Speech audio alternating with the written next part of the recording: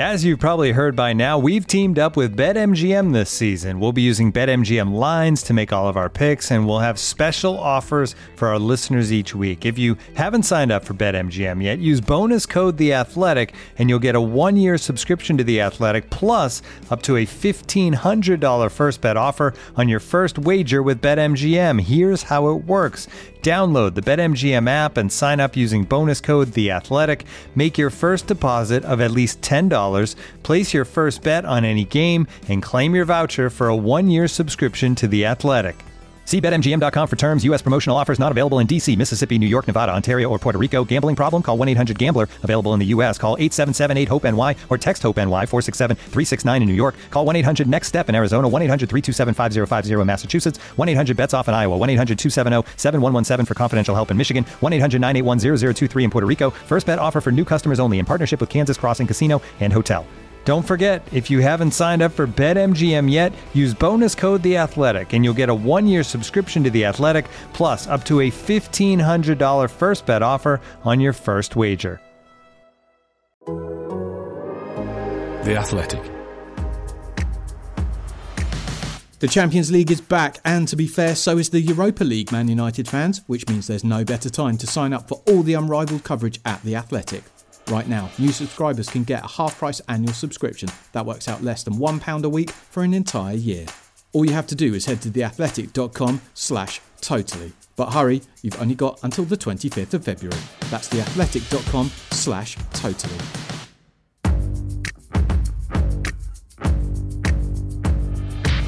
Totally Football Show. How long ago was Everton's last win at Anfield? Well, podcast didn't exist, Phil Foden didn't exist, and we hadn't even gone into lockdown yet. 22 years later, Everton this weekend finally laid the streak to rest. So we talk about the Toffees and ponder how, just the week before, they'd lost 2-0 to Fulham. Speaking of the Cottagers, they've been busy too, moving one win from safety. And there's big news in the top 4 race as well, as the Hammers go clear in 4th. All that, plus what to expect as Chelsea take their tired legs to Romania. Bucharest? Yes, that's where they'll be playing in this Totally Football Show in association with Paddy Power.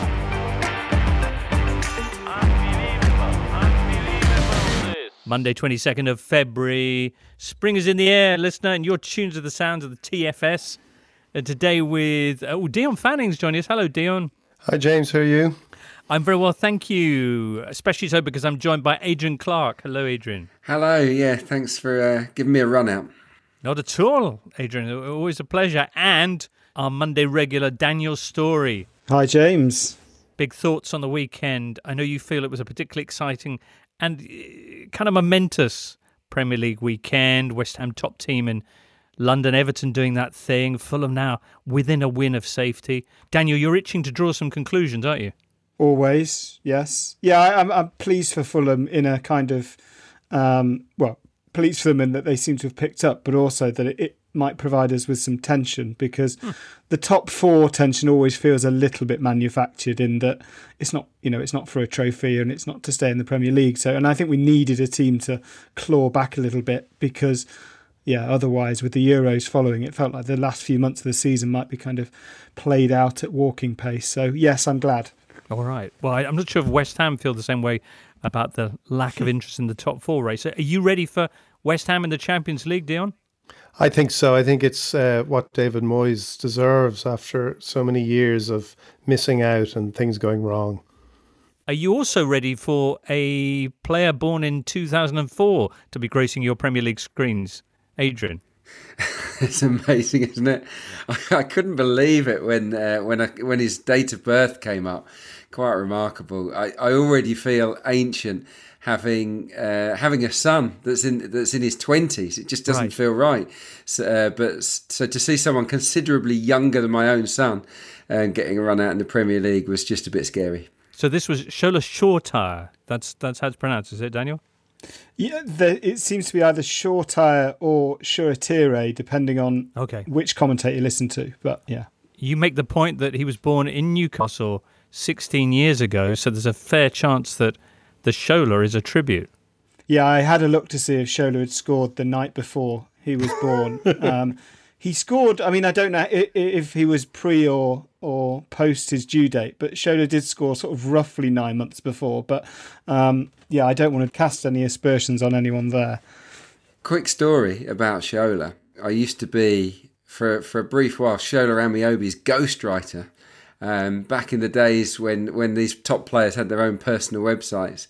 And he showed me around the hood up there in Newcastle. Went to see him, and he told me the story of his flat appearing on MTV Cribs. Yes. And Sir Bobby Robson was straight on the blower after it appeared on television and said, "Where'd you get your telly? That looks amazing." Blah, blah, blah. And it just cracked me up that no, it might not have been a telly. I can't remember. Hang on. The best thing about that Cribs is that Shola had this table which used to light up in different colours, which might have been what Bobby was referring to. That might have been it. Yeah. It was something like that, and he was just cracking up. Mainly because what is Sir Bobby Robson doing watching MTV Cribs? Well, yes. Great lad, though. Well, yeah, absolutely.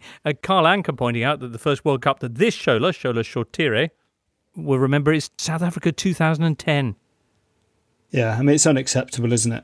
I think we can all agree that.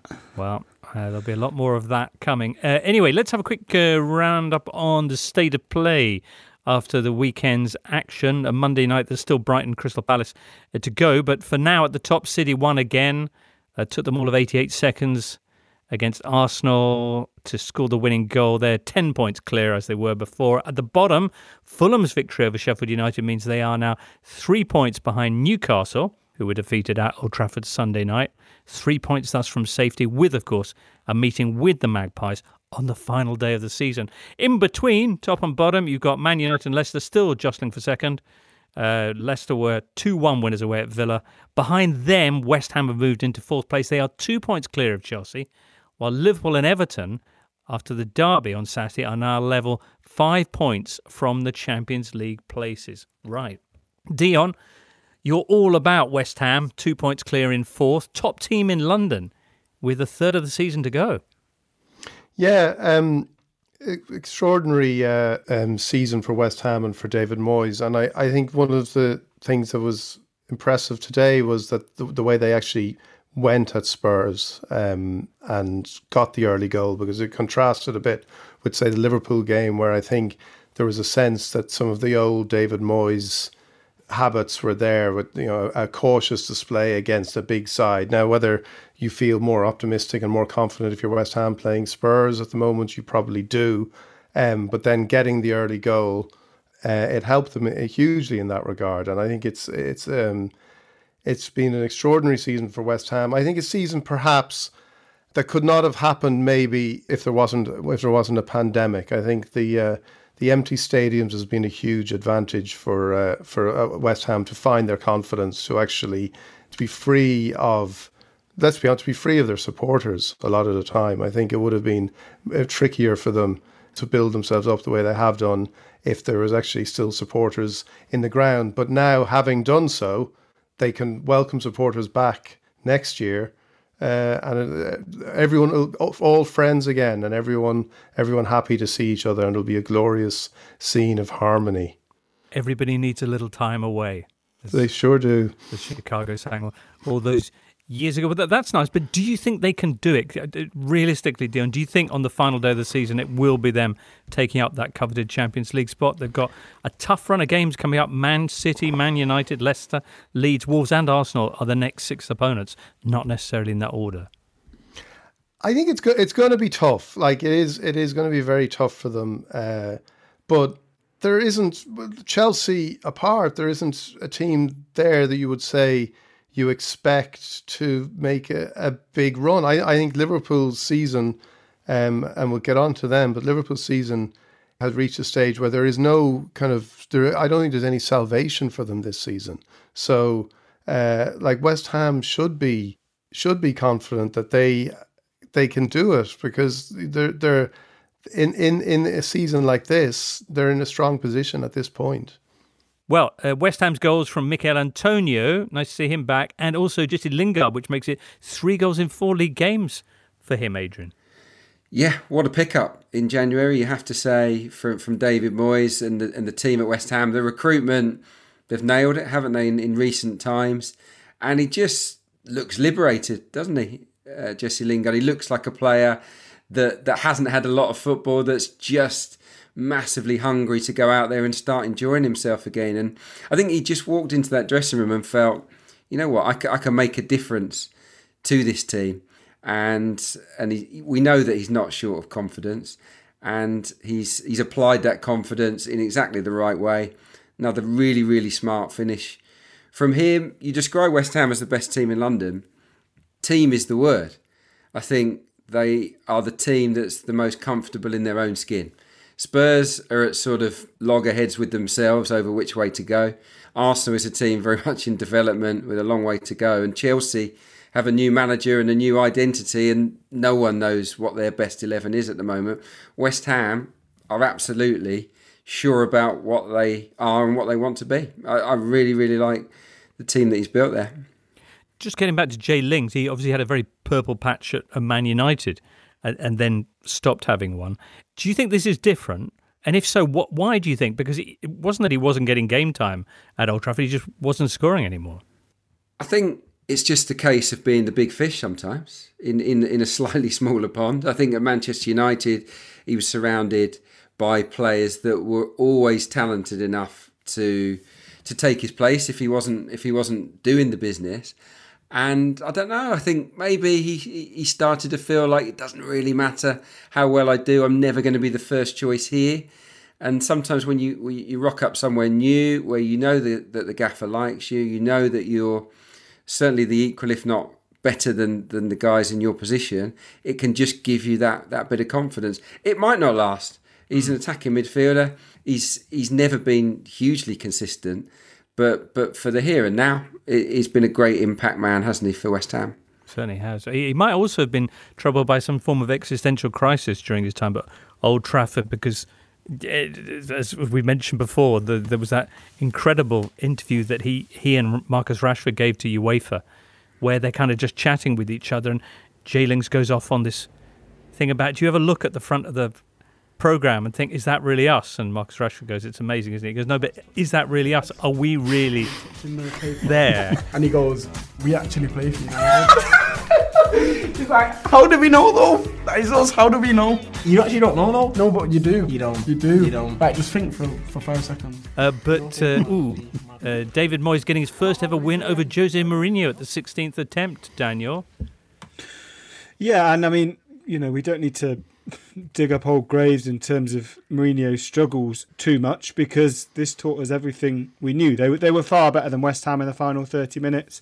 They probably deserved a draw, but to my mind, that's as much as criticism as it is any praise, because it almost showed that the only way that Tottenham can get this kind of head of steam in attack is when they're in this emergency situation where they kind of have to throw players forward. That doesn't scream of a strategy. It screams of an emergency reaction, which is kind of the antithesis of what we came to know of Jose Mourinho as a successful manager. I thought the most interesting thing were his post-match comments, because they, to me, felt like a resignation letter. He spoke to the BBC and he said, I feel we're not in a position in relation to our potential. And if I think for a long, long time that we have problems in this team, and they're problems I cannot resolve by myself as a coach. And he was asked, do you blame yourself? And he said, well, no, I'm the best coach in the world, and so why would I? And you kind of think, this is a guy that came into Tottenham saying, I love this squad. I tried to buy the players before.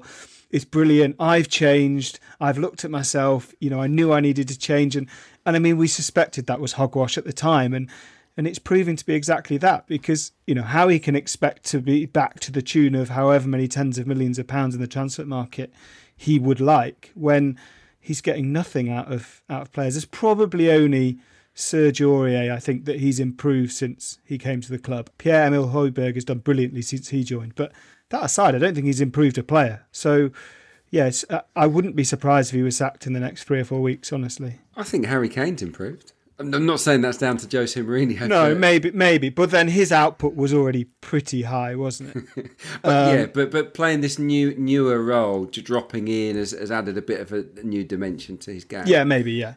Yeah. But isn't this the case? Hasn't this been the case with Mourinho for a long time? This idea, everyone always clings to the idea of whatever he announces in his unveiling press conference, he will say, oh yeah, it's different this time. It's different this time. And it's always the same. And it's always been the same with diminishing returns for not 10 years, but for a long time. Even at Chelsea, the second time when he came back and he was, this is the club I love. And, thinking about it, watching Moyes beat Mourinho for the first time, there was all those stories about when Moyes got the United job ahead of Mourinho and Mourinho's reaction at the idea that Moyes would get the job at United ahead of him when Ferguson left. And now you fast forward 8 years and this is where he is, throwing out the same kind of conspiratorial lines about, this isn't me that's the problem. There are other problems. There are factors outside my control that are the reason for this. And it's just another version of the same tired line. Daniel Story, that's you actually, Daniel, tweeting that the failure to beat West Ham means that Mourinho now has the lowest league win percentage of any Spurs manager since Wandy Ramos. But he did at least win a League Cup, so yeah, it's going to be fine. I was going to try and be a bit more positive about Spurs here because, as you mentioned, they were very exciting in the second half as they brought on all these players that you thought, my goodness, they've got quite a squad there, haven't they? And they were very good against Wolfsburger last Thursday. So are there things that Jose can go away and build on? And am I just living in dreamland? There are, if he chooses to build on them. But that kind of abdication of responsibility in a post-match, again, doesn't necessarily enamour. It smacks of attention deflection more than it smacks of I'm looking forward to getting on the training ground and seeing where we can move on up from here. And the players, I mean, Adrian will know more than me, but I can't see how any player really reacts well to that other than to think, we've kind of heard this before. Maybe if it was his first job, you might think, well, hang on a minute, we need to pull our socks up. But is it going to work anymore? I don't know. Did he praise up Gareth Bale post-match? Because I thought Gareth Bale came on and did brilliantly, actually. His attitude stood out to me as a player that really wanted to impress. Maybe he feels it's sort of last chance saloon, I don't know. But we definitely got glimpses of sort of the good Gareth Bale, I thought, in that second half. Wasn't that, as Daniel said earlier, I thought that was a sign as well of a team not with a plan, and even more so the fact that Bale was at the heart of it. It almost suggested this is a team actually saying we're going to go and do what we have to do now. Whatever methods and whatever approach Mourinho has forced on this team, it's not working in this moment, and the team is just going to go out and play, and that's what they did. They played with a bit of freedom. Now, maybe it was a freedom because they were behind, but they did play with a bit of freedom and a bit of expression. But I wouldn't, from that, take anything at all about that they are signs that Mourinho can work on, really. All right, well, 6 defeats in their last 8. West Ham, meanwhile, is David Moyes the shout for manager of the season, given what we expected at the start of this campaign and where they are now? And beyond the goal scorers who I name-checked, who else would you big up for this performance and beyond? They're just a team, Adrian mentioned earlier, but they're just a team completely built in the manager's image. He deliberately sacrificed the, probably due inverted commas, but, the talent, which was Yarmolenko, which was Fornals, who does still play semi-regularly, which was Issa Diop, which was Sebastian Haller. He sacrificed, exactly, Felipe Anderson. He sacrificed all of that very deliberately to create a team in his own image, which is, and there are some perfect disciples of that image in that team, and that's, the two Czech players, Souček and Koufal. That's Jared Bowen, Jared Bowen is a fantastic young footballer. I look at him and I think he looks a player to me like that's what Ayoze Perez should be at Leicester. Someone that is incredibly hardworking but seems to produce. And that's what Moyes wants. He doesn't just want workers. He doesn't just want players who are going to, blood, sweat and tears for the team. He wants to be able to combine that with skill. And Souček and Bowen, for me, are the perfect examples of that in that team. The other teams involved around that area of the Premier League, well, Man United Sunday night 3-1 winners over Newcastle. It was a bit hairy there in the first half for United, but they came through in the end. How did you feel about the penalty, which kind of broke the deadlock in this game? Yeah, I was surprised that Joe Willock didn't make more of a fuss about it, which probably means that he did kind of stand on the end of Marcus Rashford's toe, although it was very hard to tell that from the replays, shall we say. But yeah, you're right. Newcastle were the better team for most of the game. They looked tired in the last 20 minutes, but United were pretty sluggish, well, very sluggish in the first half, and were lucky to be level, really. I think there have been far worse refereeing decisions this weekend than that penalty. I'm sure we'll get to them over the course of the show. The thing that stuck out to me here was maybe Martial. A great opportunity at home to Newcastle to get some goals, to put in a performance that puts a bit of pressure on Cavani, who has to be the number one striker there now. And it was another misfiring performance from him. I actually think he's their fourth best striker. I'd have Cavani, then Rashford, then Greenwood, then Martial as the number 9 personally. So I think he's quite lucky to be getting as much game time as he is. United emerging from a victory over one of the bottom clubs in the Premier League for once. Leicester keeping pace with them in the battle for what is probably second place behind City. They had a 2-1 victory away at Villa, who were without Jack Grealish. He's going to be out for a month, apparently. And Man United's next opponents, Chelsea, on Saturday, dropped points away at Saints. A couple of big talking points here. 1, Saints not losing. And 2, Thomas Tuchel's post-game interview in which he called out Callum Hudson-Odoi. Now, controversy klaxon here.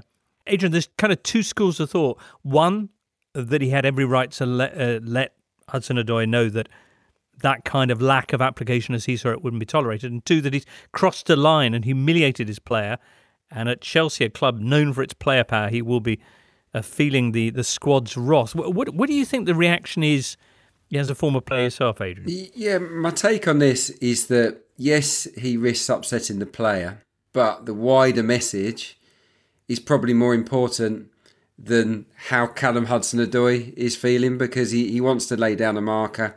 He wants to set a standard, and he's just sending that message to the whole squad that if you dip below that standard, I'll embarrass you, I'll take you off, and I will call you out.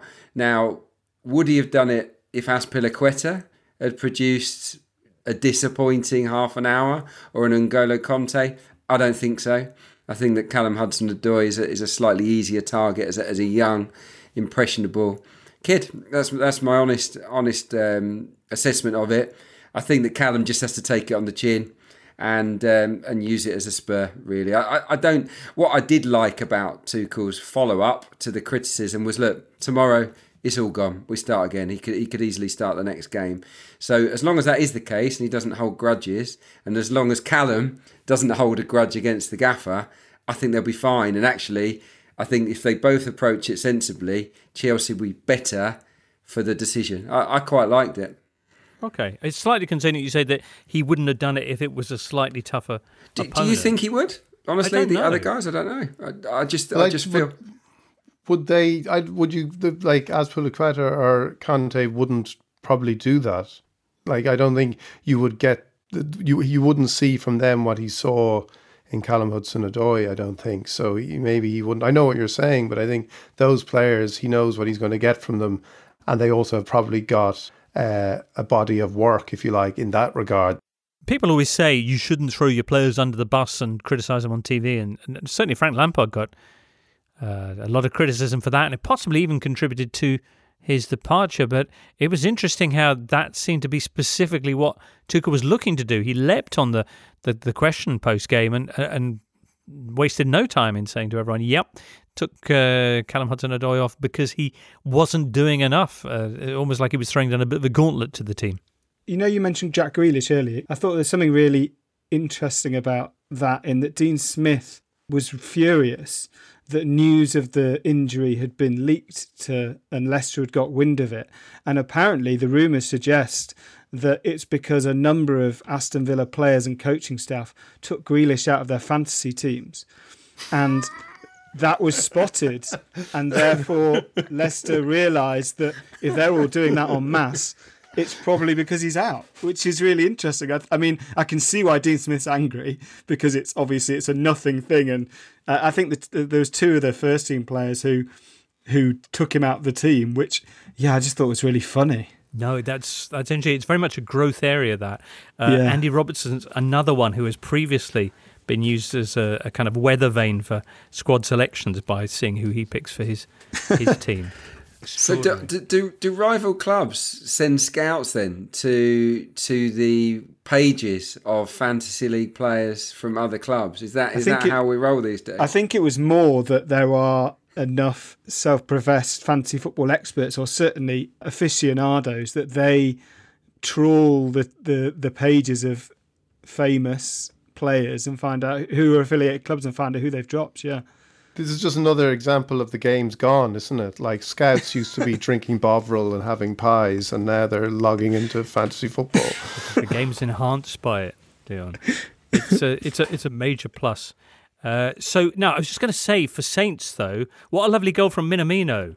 Yeah, he's another who, like, exactly as Adrian said about Jesse Lingard, looks like a player who's enjoying playing football again, and with a responsibility, not coming on for 10 minutes at the end of a game to, get bedded in. But injuries there mean he's starting most weeks, and he looks all the better for it. I'm so shocked that Liverpool let him go. I don't know if there was a breakdown in relationship or he forcibly pushed for the move, but when you look at how stagnant that front three looked, and he didn't look brilliant when he was playing for Liverpool, we should say, but I'm surprised that they let anyone go, quite frankly, given the injuries they had. And he looks a player for Southampton. Yeah, can you think of any reason why Liverpool might have thought it was a good idea to reverse the flow and send a player to Saints? No, I guess he didn't look like he was enjoying his football that much at Liverpool. He wasn't playing that much. But, I mean, if Sadio Mane had got injured a week later for a month or so, they'd be cursing themselves, I think.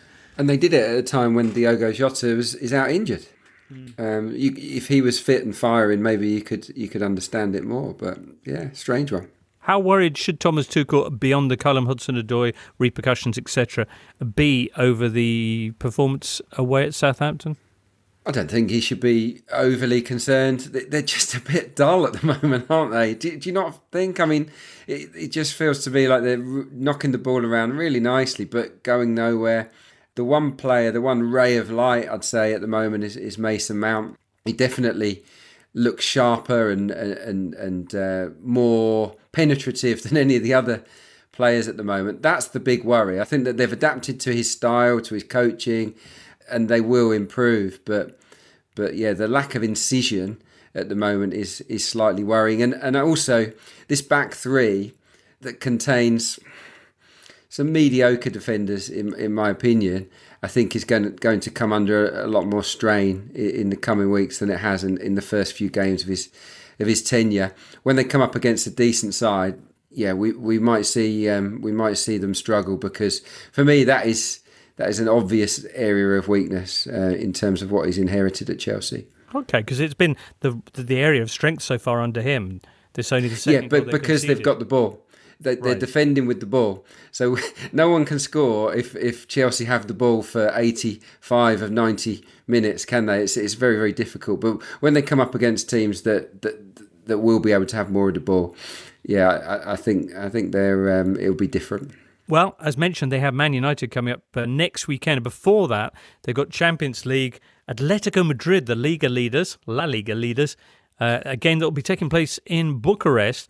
We'll be hearing from Alvaro Romeo about that later on, what he thinks is going to go down in Romania. Man City also in Champions League action, of course, this week. On Wednesday, they'll be up against Borussia Mönchengladbach. That one's in Budapest. We'll preview that in Tuesday's Euro Totally show. Man City, Adrian, you will have seen, making short work of Arsenal on Sunday, scoring Raheem Sterling with the header just 82 seconds in. Mark Davidson asks, I don't know if Arsenal did okay or City never got out of first gear, because that was pretty much where the game ended. Yeah, I can see exactly where he's coming from. It was a bit flat. I think that Mikel Arteta will be happier with the performance than Arsenal's fans.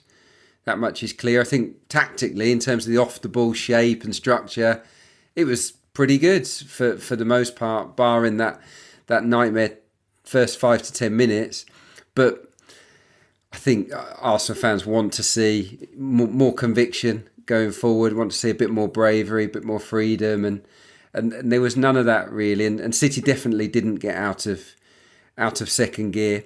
I think the one area he really needs to work on, Mikel Arteta at the moment, is injecting a gear change into matches. When Arsenal fall behind, they don't tend to react brilliantly to it. I think they've lost 9 of 11 matches where they've gone 1-0 down now. And there doesn't seem to be a dramatic plan B. It's very like for like with substitutions. There's not much of a formation shift. I'd like there to be a more adventurous alternative way for Arsenal to get themselves back into games. And that's something I think they'll be working on over the coming months. As for City, they have now, on their last 3 visits to the Emirates, opened the scoring after 2 minutes, 3 minutes, and then again this weekend after 2 minutes. They've now racked up, 13 straight wins in the league. They had Kevin De Bruyne playing about an hour of this game. Sergio Aguero wandering the sidelines, looking ready for action as well.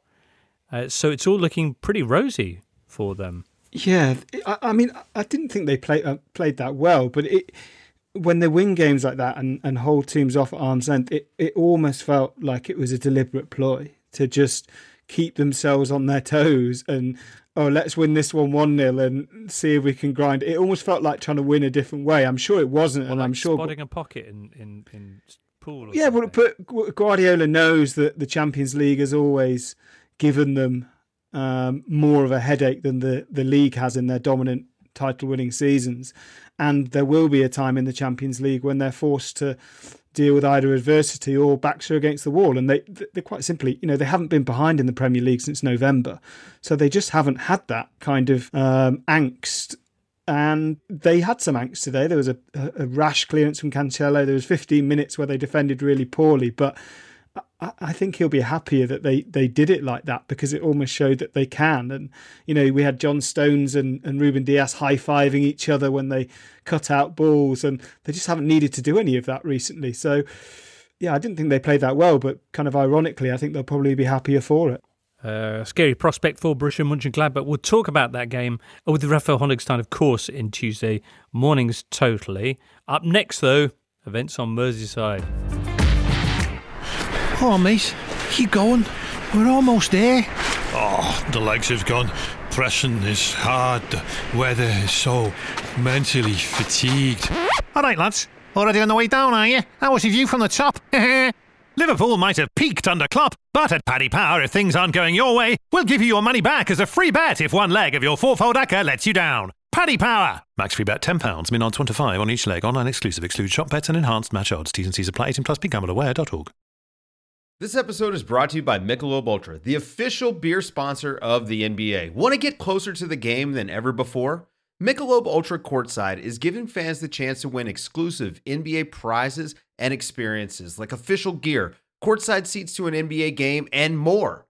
Head over to MichelobUltra.com/courtside to learn more. This is the Totally Football Show, part of the Athletic Podcast Network. The Athletic is the only place you can read articles by Daniel Taylor, Amy Lawrence, Phil Hay, James Pearce, Ollie Kay, and the very best football writers around.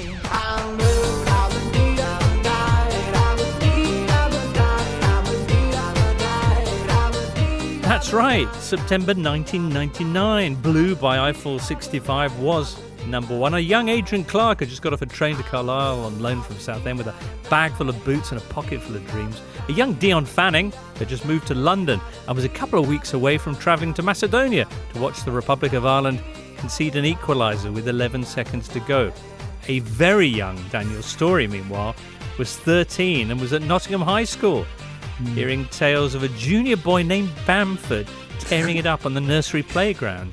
Yeah, something like that, yeah. Not sure what you were doing, listener, 22 years ago, but of course Everton were winning at Anfield, and I read this weekend that apparently they hadn't done that since. Imagine that.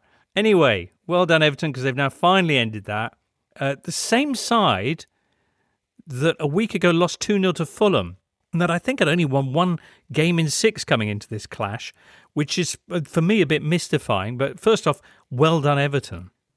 Yeah, Everton were exceptional. I think they were organised well. They knew what would trouble Liverpool in terms of attack and in defence. The way they defended, the way Ancelotti set them up was perfect for combating Liverpool as they are at the moment, as they are this season. And there was an awful lot of exceptional performances from the Everton team. So they did deserve it. They didn't. There was no luck about the performance. The penalty probably wasn't a penalty, but it doesn't really make any difference. And I think decisions are becoming so boring these days that I've almost kind of disengaged from actually debating whether things are penalties anymore, because it's so pointless. But they totally deserved it. There was nothing. Liverpool couldn't look and say if something had gone another way, if the referee had looked at the screen for a few seconds longer, they would have got a point. It didn't. None of it made any difference. Yeah, they're just a brilliant away team, James. They just have. Yeah, they're set up very well by Ancelotti. It was the right decision with the personnel available, with Holgate having to sort of come into the middle, with Keane, who I never like really in a 2, but in a 3 he's got a bit more protection. Godfrey's a fantastic talent, and as a trio, I think they balance one another out really well. Midfield, they sort of outwork Liverpool at times, and they had the match winners up front, didn't they? Obviously, Richarlison from the James pass, and then Calvert-Lewin wins the penalty. These guys are class players. But the thing that strikes me about Everton at the moment is efficiency. Here's a stat for you. It's now 13 matches in a row where they've been outshot by the opposition.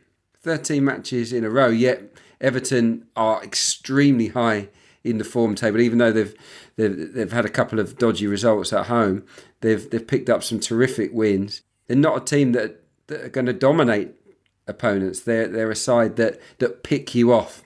And they picked Liverpool off very, very cleverly and preyed on their obvious weakness at centre-half. Mm-hmm. We should also give some love to Jordan Pickford, who certainly had plenty of the other stuff in past appearances, the previous derby, for example, but looked pretty outstanding here. Yeah, I mean, Liverpool didn't really... They had plenty of shots, but Pickford didn't make an outstanding save, which is exactly what Ancelotti would have planned for. You know, he made decent stops, but he didn't make a save where you'd think if that had beaten him, it wouldn't have been disappointing or it wouldn't have been a mistake. They just defended really, really well. You're a hard man to please, Daniel. What about that Henderson shot? That was a worldie, wasn't it? I couldn't have saved it. I mean, I'm with you there. I also could not have saved it. But I think it was all down to the defending. That's as well as I've seen Everton a fair bit this season, and they defended well quite often, but that's as well as disciplined as I've seen them. Having seen them a lot this season, Daniel, what are your thoughts to as regards their consistency and the chances of this being actually a run that they'll continue on?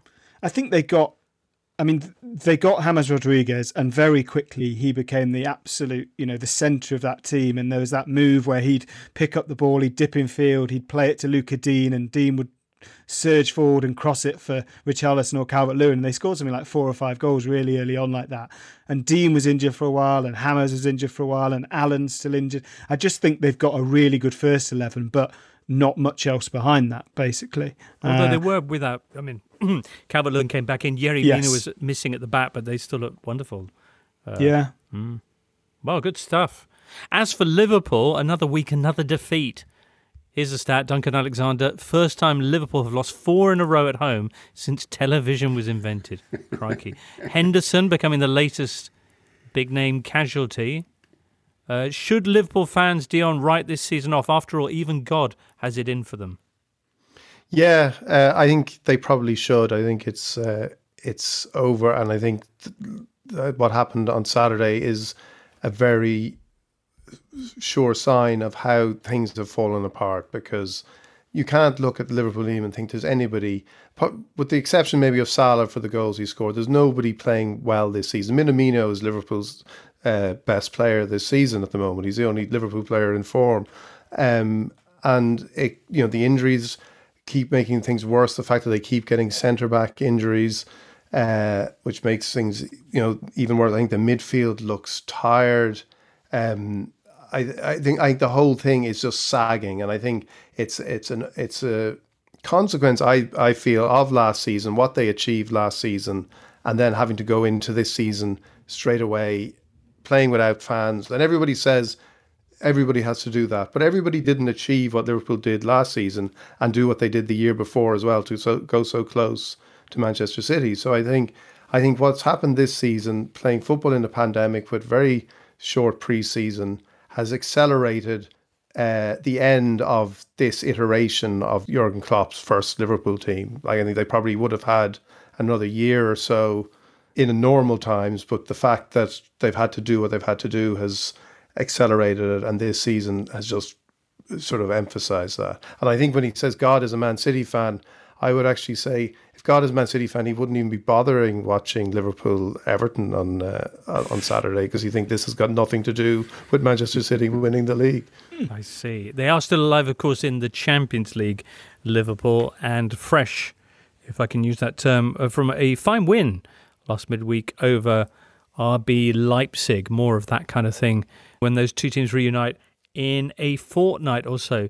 Speaking of the Merseyside derby, though, you may have noted that today, if you're listening on Monday, is the 30th anniversary of that famous 4-4 draw at Goodison Park between these two teams in the FA Cup, the one that ended with Ronnie Moran and Bruce Grobbelaar almost coming to blows and King Kenny resigning. Interesting piece in The Athletic, which suggests, by means of a quote from Martin Tyler, that it was the game that convinced the B-Sky-B suits to invest big money in football, allowing thus the sport to properly begin in 1992, a couple of years afterwards. Is there a game that has similarly had that kind of seismic impact on your life, Daniel? Is there one match that has changed the course of your life? Yeah, and it's the last game I didn't go to, if that makes no sense. It's the game before I went to my first match, which is the 1991 FA Cup final. That had a huge impact on my life as well. It did indeed. Yeah, it did. Anyway, Adrian, what about you? Purely in terms of, only from selfishly making my Arsenal debut. That's the game that changed my life, I guess. I'm still dining out on it to this day, all these years on. But yeah, my full debut was a real treat. Arsenal 3, Queen's Park Rangers 0, Boxing Day 95, and I think I got the man of the match on the radio, and they sort of dragged me up the stairs to speak to Jonathan Pearce afterwards and whatnot, and it was all very exciting. It was wonderful, and never ever forget it. Was that Jonathan Pearce when he was doing his Capital? It was, yes. Wow, he was the shoutiest commentator in Christendom, wasn't he? He was, but I much preferred Jonathan Pearce when he was Capital Gold radio commentator to television version. But that's just a personal preference. Interesting, because they're almost like you struggle to identify them as the same person, which speaks to how multifaceted he is as a broadcaster. A very nice chap as well. The great Jonathan Pearce moment was when he was commenting on Eric Cantona's Kung Fu Kick, and because he's Jonathan Pearce, when Cantona had been sent off for like a kick out, he'd already gone to 10 out of 10, and he was saying, "This is a disgrace, Cantona has to go." And then obviously he did something more, and his voice kind of goes to this level where you're like, well, you weren't expecting this, were you? You really weren't expecting to have to go any higher than 10. It's so good. A man of such wicked temperament, a man who has been quite rightly dismissed, a man who has now jumped. Oh my goodness me! He has kicked, he's punched a fan! Eric Cantona has jumped in and scissor Kung Fu Kick a fan! Dion, is there a game which changed your life? Maybe not a game, but I would say a training ground changed my life. The training ground, Ireland's training ground in Saipan before the 2002 World Cup, the bumpy training ground and the lack of balls and training kit that didn't show up, and that angered Roy Keane so much that journalists who were there, who were like myself, who were on our way out there, they had 10 years of material to work with. So that was the training ground that changed my life. Magnificent. All right, well, very shortly we'll discuss 90 minutes that might well have changed Fulham's season. Nice segue there. Their victory over Sheffield United on Saturday. This episode is supported by Season 3 of FX's Welcome to Wrexham. Celebrity owners Rob McElhenney and Ryan Reynolds' small-town Welsh football club has finally been promoted into League 2 after 15 seasons in the National League. Dedicated staff and supporters celebrate the city's return to glory while bracing for the newfound challenges that come with being in a higher division. Will Wrexham AFC stand up to the challenges and rise again into League 1? FX's Welcome to Wrexham. Catch all new episodes Thursdays on FX. Stream on Hulu.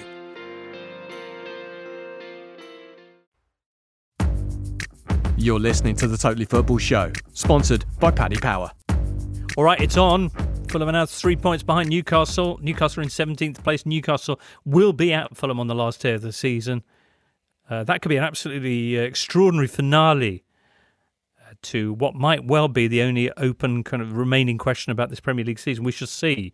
In the meantime, though, this 1-0 win over Sheffield United, I'm not sure, was it you, Adrian, who said that wasn't the worst refereeing decision of the weekend earlier on when we were talking about the Newcastle penalty?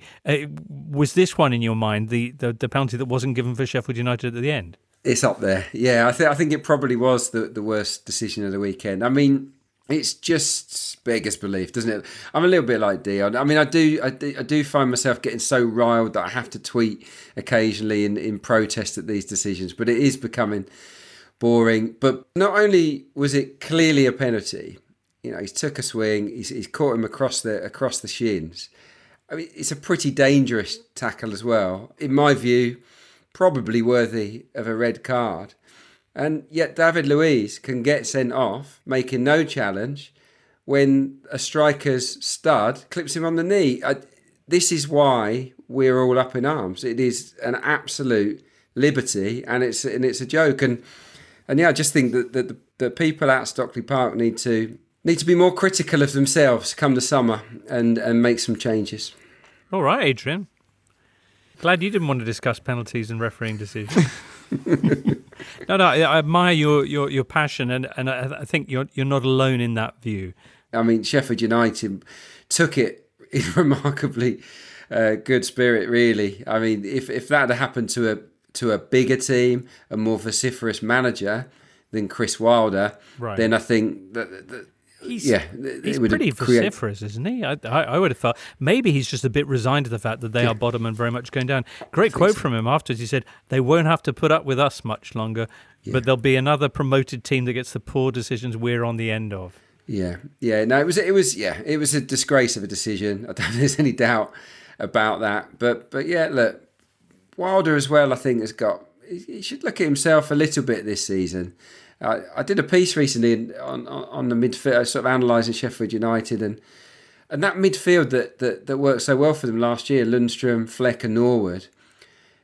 He basically ditched it. But when they've played together this season, from the start, Sheffield United's results have been infinitely better, yet it continues to sort of chop and change in that part of the field, which I just find a bit baffling.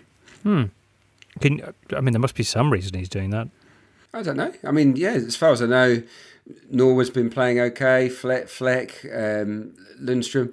I don't understand. I just think that individually, they might not be the best midfielders he feels he's got available, but as a unit, it works. And I'm just really surprised that they haven't used them more often. That said, look at the goal.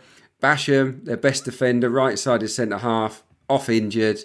Where does the goal come from? Brilliant diagonal over the head of Ethan Ampadu, who's moved from the left to the right, feeling uncomfortable, looks very uncomfortable when Lookman chops inside him, and that's 1-0. And then, of course, they don't get the decision. So you've got bad luck with the refereeing call and bad luck with the injury. I think it's contributed to that win for Fulham. Chris Wilder sounding a bit like Richard Nixon there with his "you won't have to put up with us much longer." Richard Nixon said that in 1964 when he lost when he ran for governor of California and he retired from politics, saying you won't have Richard Nixon to kick around anymore. And 4 years later, he was president of America. So there's hope for Chris Wilder. Excellent. They're currently still level on points with Derby 07-08, in case you're keeping track of that one. They didn't have any shots in the first half of this, or even a single touch in the Fulham box. Just the one goal in that game, although Adrian says there should have been a chance for 2.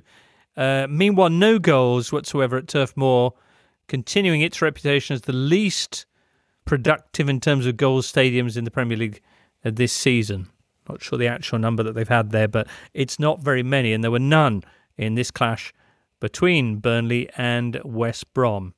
Burnley's starting lineup, indeed previously to this game, had only managed 5 league goals between them all season, which doesn't sound like a lot to me. Mike Dean, returning to Premier League officiating in this match, he'd asked to be excused the last weekend of fixtures after the abuse and even death threats apparently he received after he'd handed out red cards that proved quite controversial to Thomas Souček and Jan Bednarek. I mean, this touches on, I guess, a little bit the ire we were feeling from you, Adrian, a short time ago.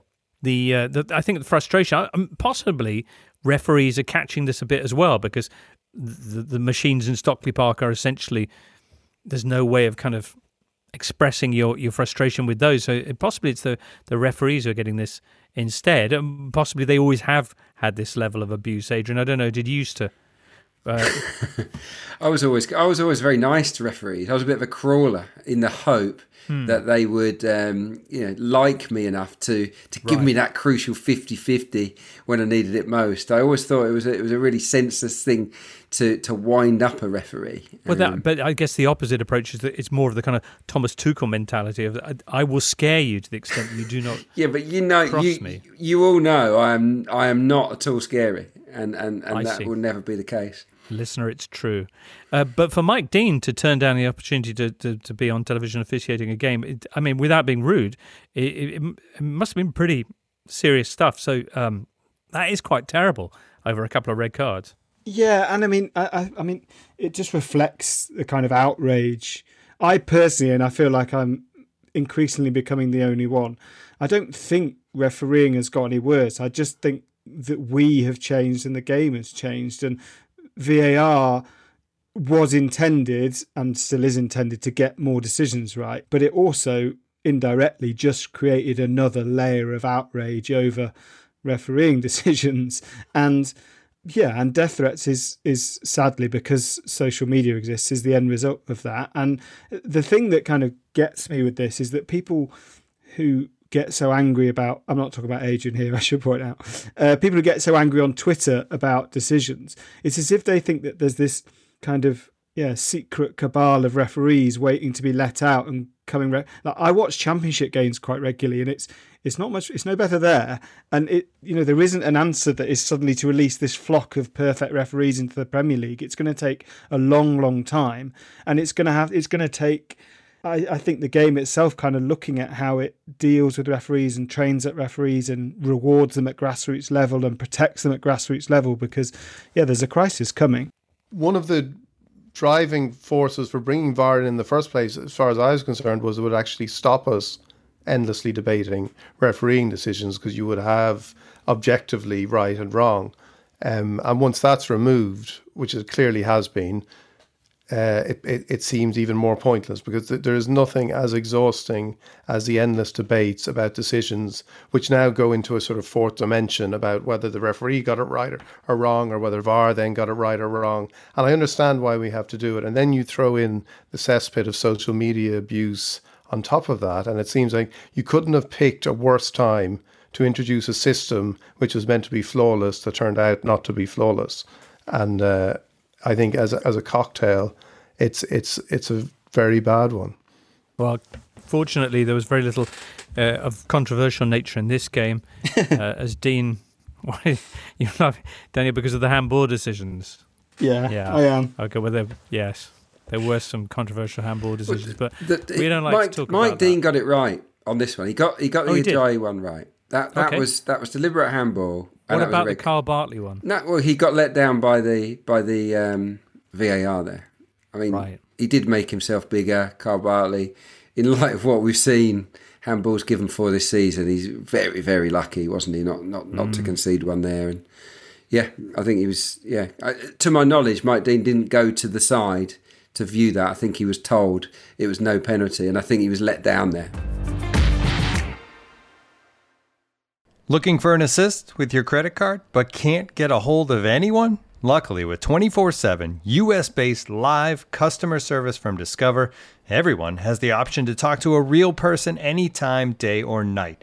Yep, you heard that right. You can talk to a real human in customer service at any time. Sounds like a real game changer if you ask us.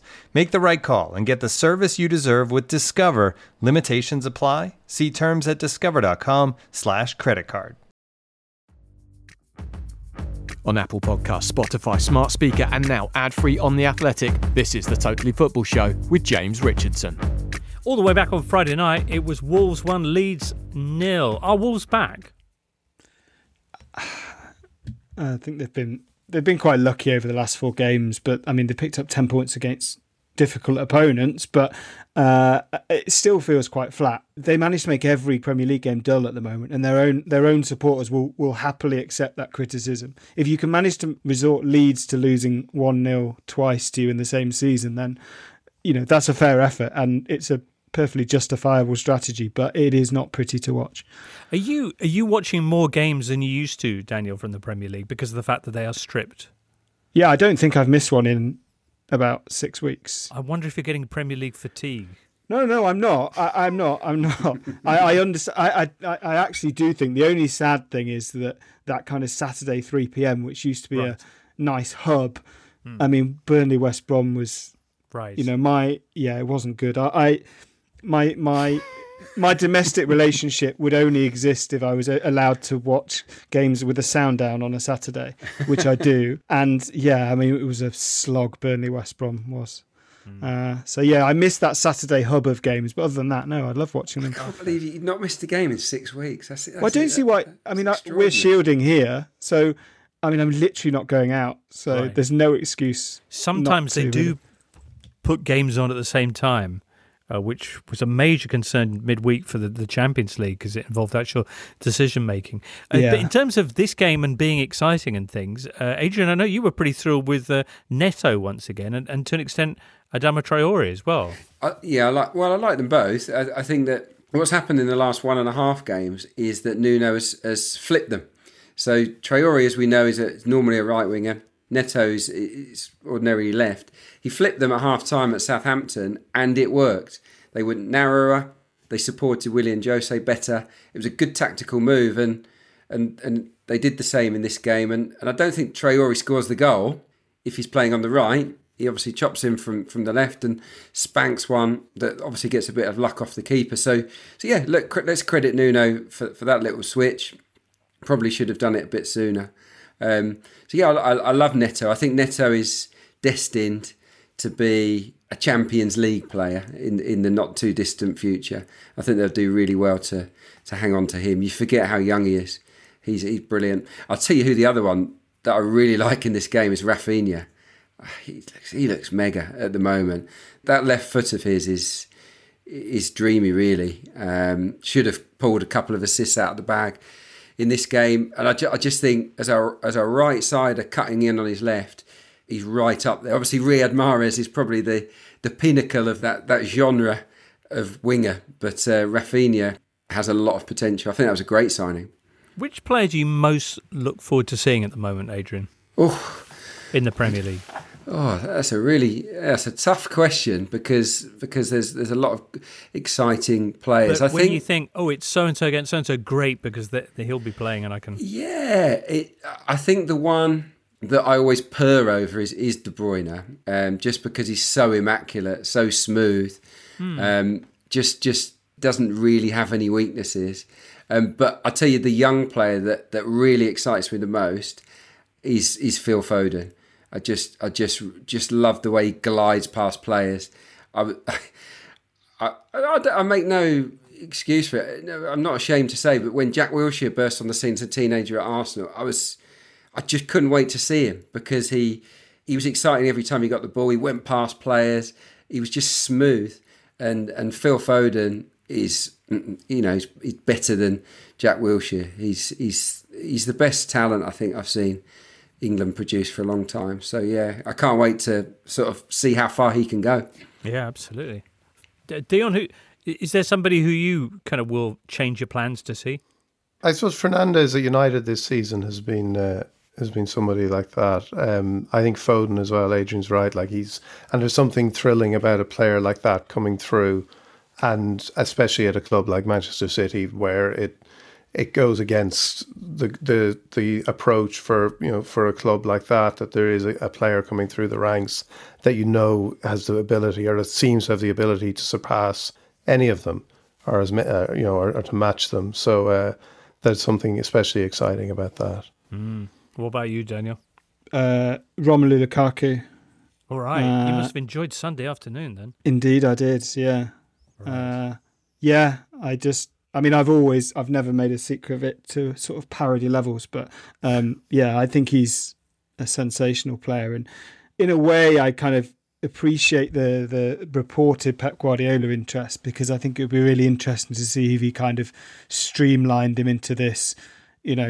He still looks like a 21-year-old at times that tries to do everything, Lukaku, as a striker. And I think if you streamlined him, he could be sensational. But he already is, so he could do what he wants. And that third goal today was ridiculous. Yeah, this was the Milan derby, which Lukaku won with Inter against Milan. He also won his own personal derby with Zlatan Ibrahimovic when the pair had last been on field together in the Coppa Italia quarter-finals. They'd had a bit of a set to.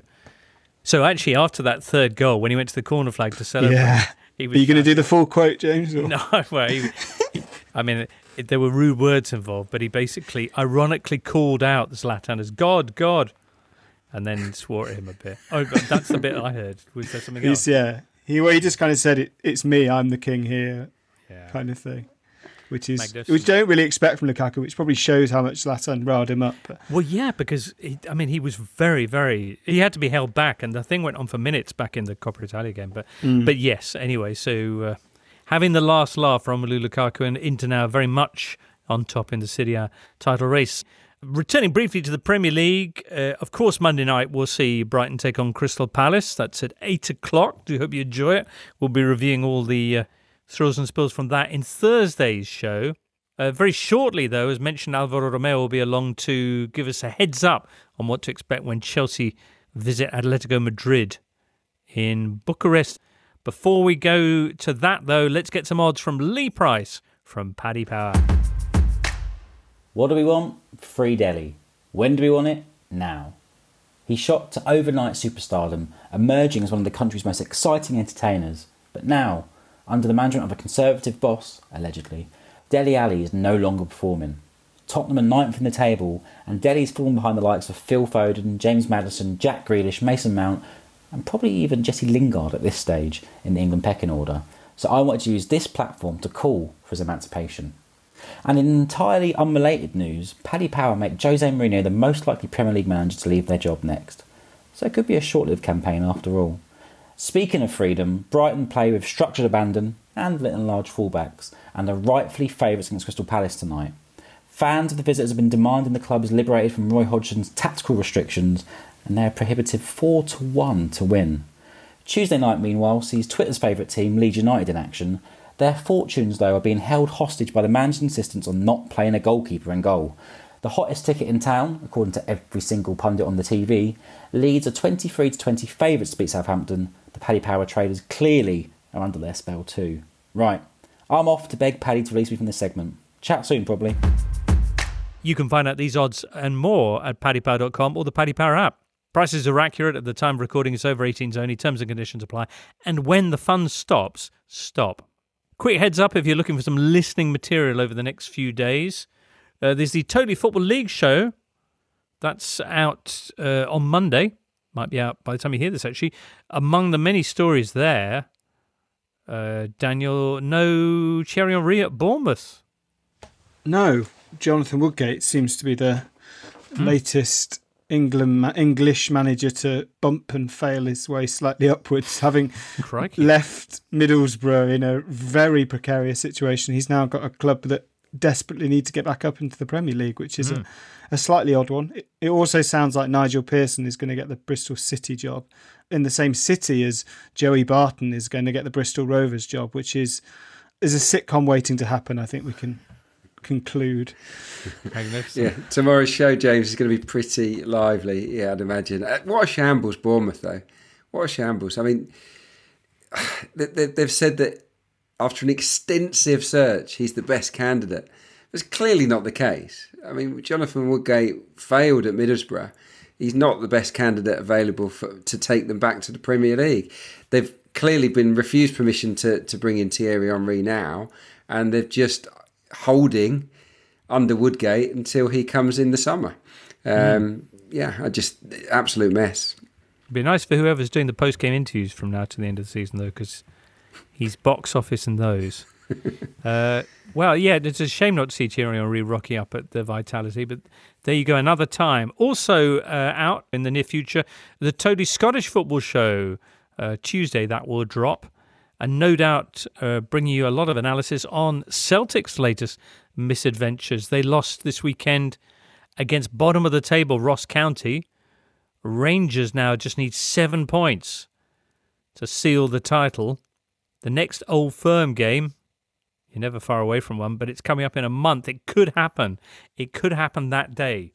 Or possibly the week before, and then Celtic have to give them the Guard of Honour, which might be equally entertaining. Rangers, meantime, also continuing their excellent run in Europe with that come-from-behind 4-3 victory against Antwerp last Thursday. They'll be having the return leg of that next Thursday. We'll look ahead to all the European fixtures in the Tuesday Totally Football Show with Alvaro James, Julien and Raphael Honigstein. We'll be talking about the Milan derby. We'll be talking about a weekend that saw both Bayern and Atletico Madrid losing, and previewing, of course, the midweek Champions League action. But speaking of that, ahead of Chelsea's trip to face Atletico Madrid this Tuesday, let's get a quick heads up now on the former runaway, but now not so much Liga leaders from Alvaro Romeo. Alvaro, listen, first off, Atletico, maybe not as scary as they were a month or two ago.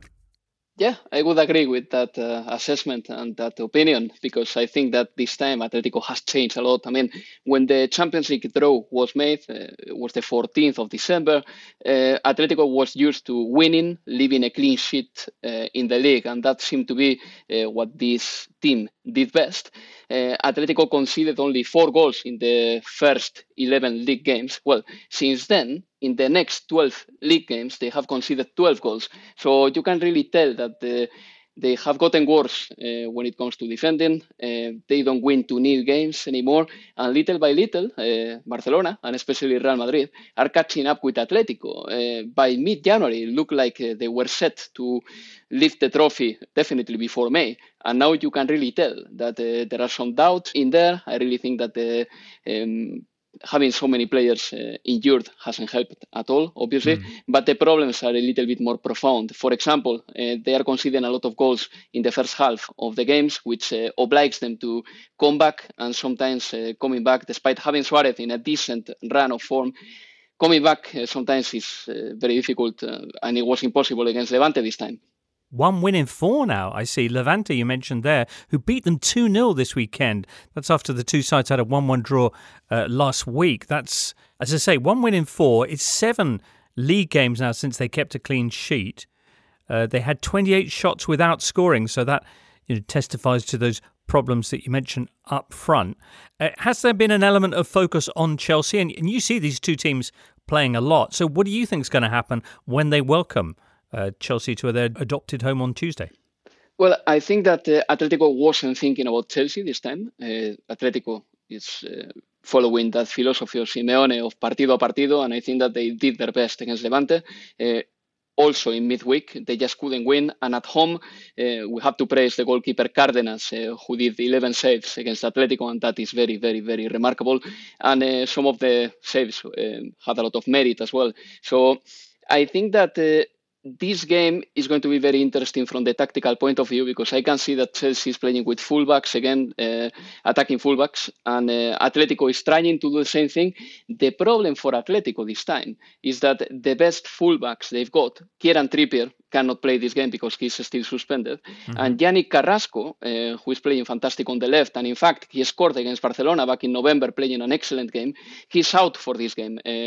So it's looking like Atletico they have a plan. They want to attack from the wings, but they cannot do that with their best tools or players. So you will see some players out of position probably. It's very likely that Marcos Llorente, their best attacking midfielder, plays on the right, and that is obviously, that goes in detriment of Atletico, because Marcos Llorente can be very committed to play in that position, but at the same time Atletico is losing an attacking asset. So I think that Chelsea is going to be probably better on the wings.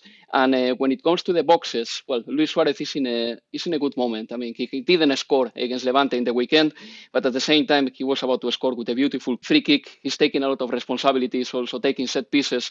And I think that he's definitely the most dangerous player of Atletico de Madrid. And let's don't forget that he hasn't scored for Atletico in the Champions League this season. So I can imagine that he will be ultra motivated playing against Chelsea. Interesting. They didn't have the best of times in the group stage, actually, Atletico, when they were racking up the wins back in La Liga. Only 2 victories in their 6 games in the group stage. These two sides met back in the 17-18 Champions League season with Chelsea going through. They had a 2-1 win away at Atletico that year, a game notable for Antoine Griezmann's extraordinary bleach blonde kind of bubble perm haircut thing that he was wearing at the time. It sounds, Alvaro, like you're making the Blues heavy favourites for this encounter. No, I wouldn't say that. I think that Chelsea has improved a lot over the last 6 weeks.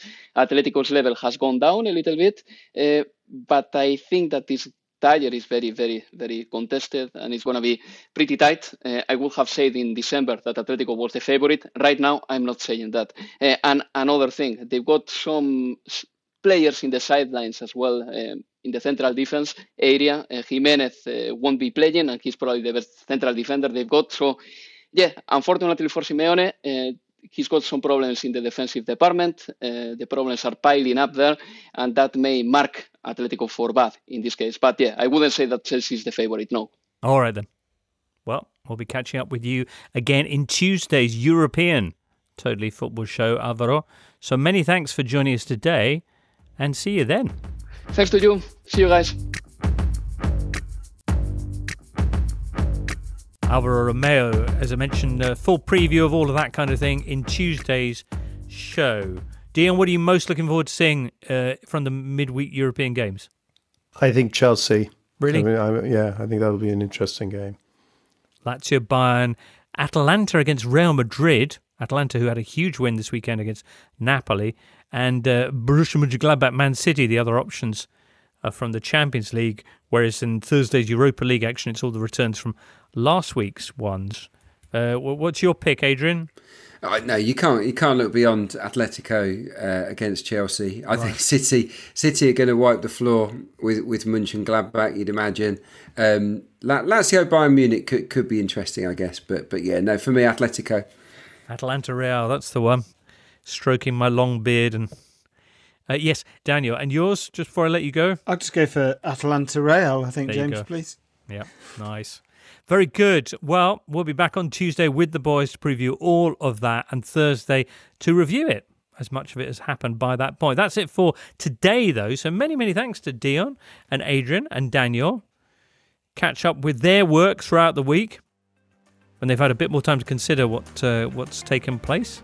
And do join us for all our podcasts throughout the next few days. For now, from all of us here, listener, it's goodbye.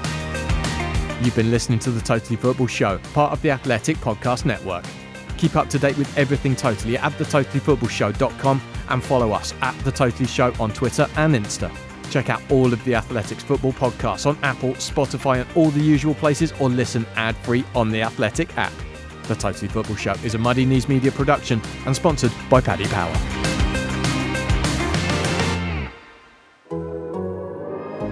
The Athletic.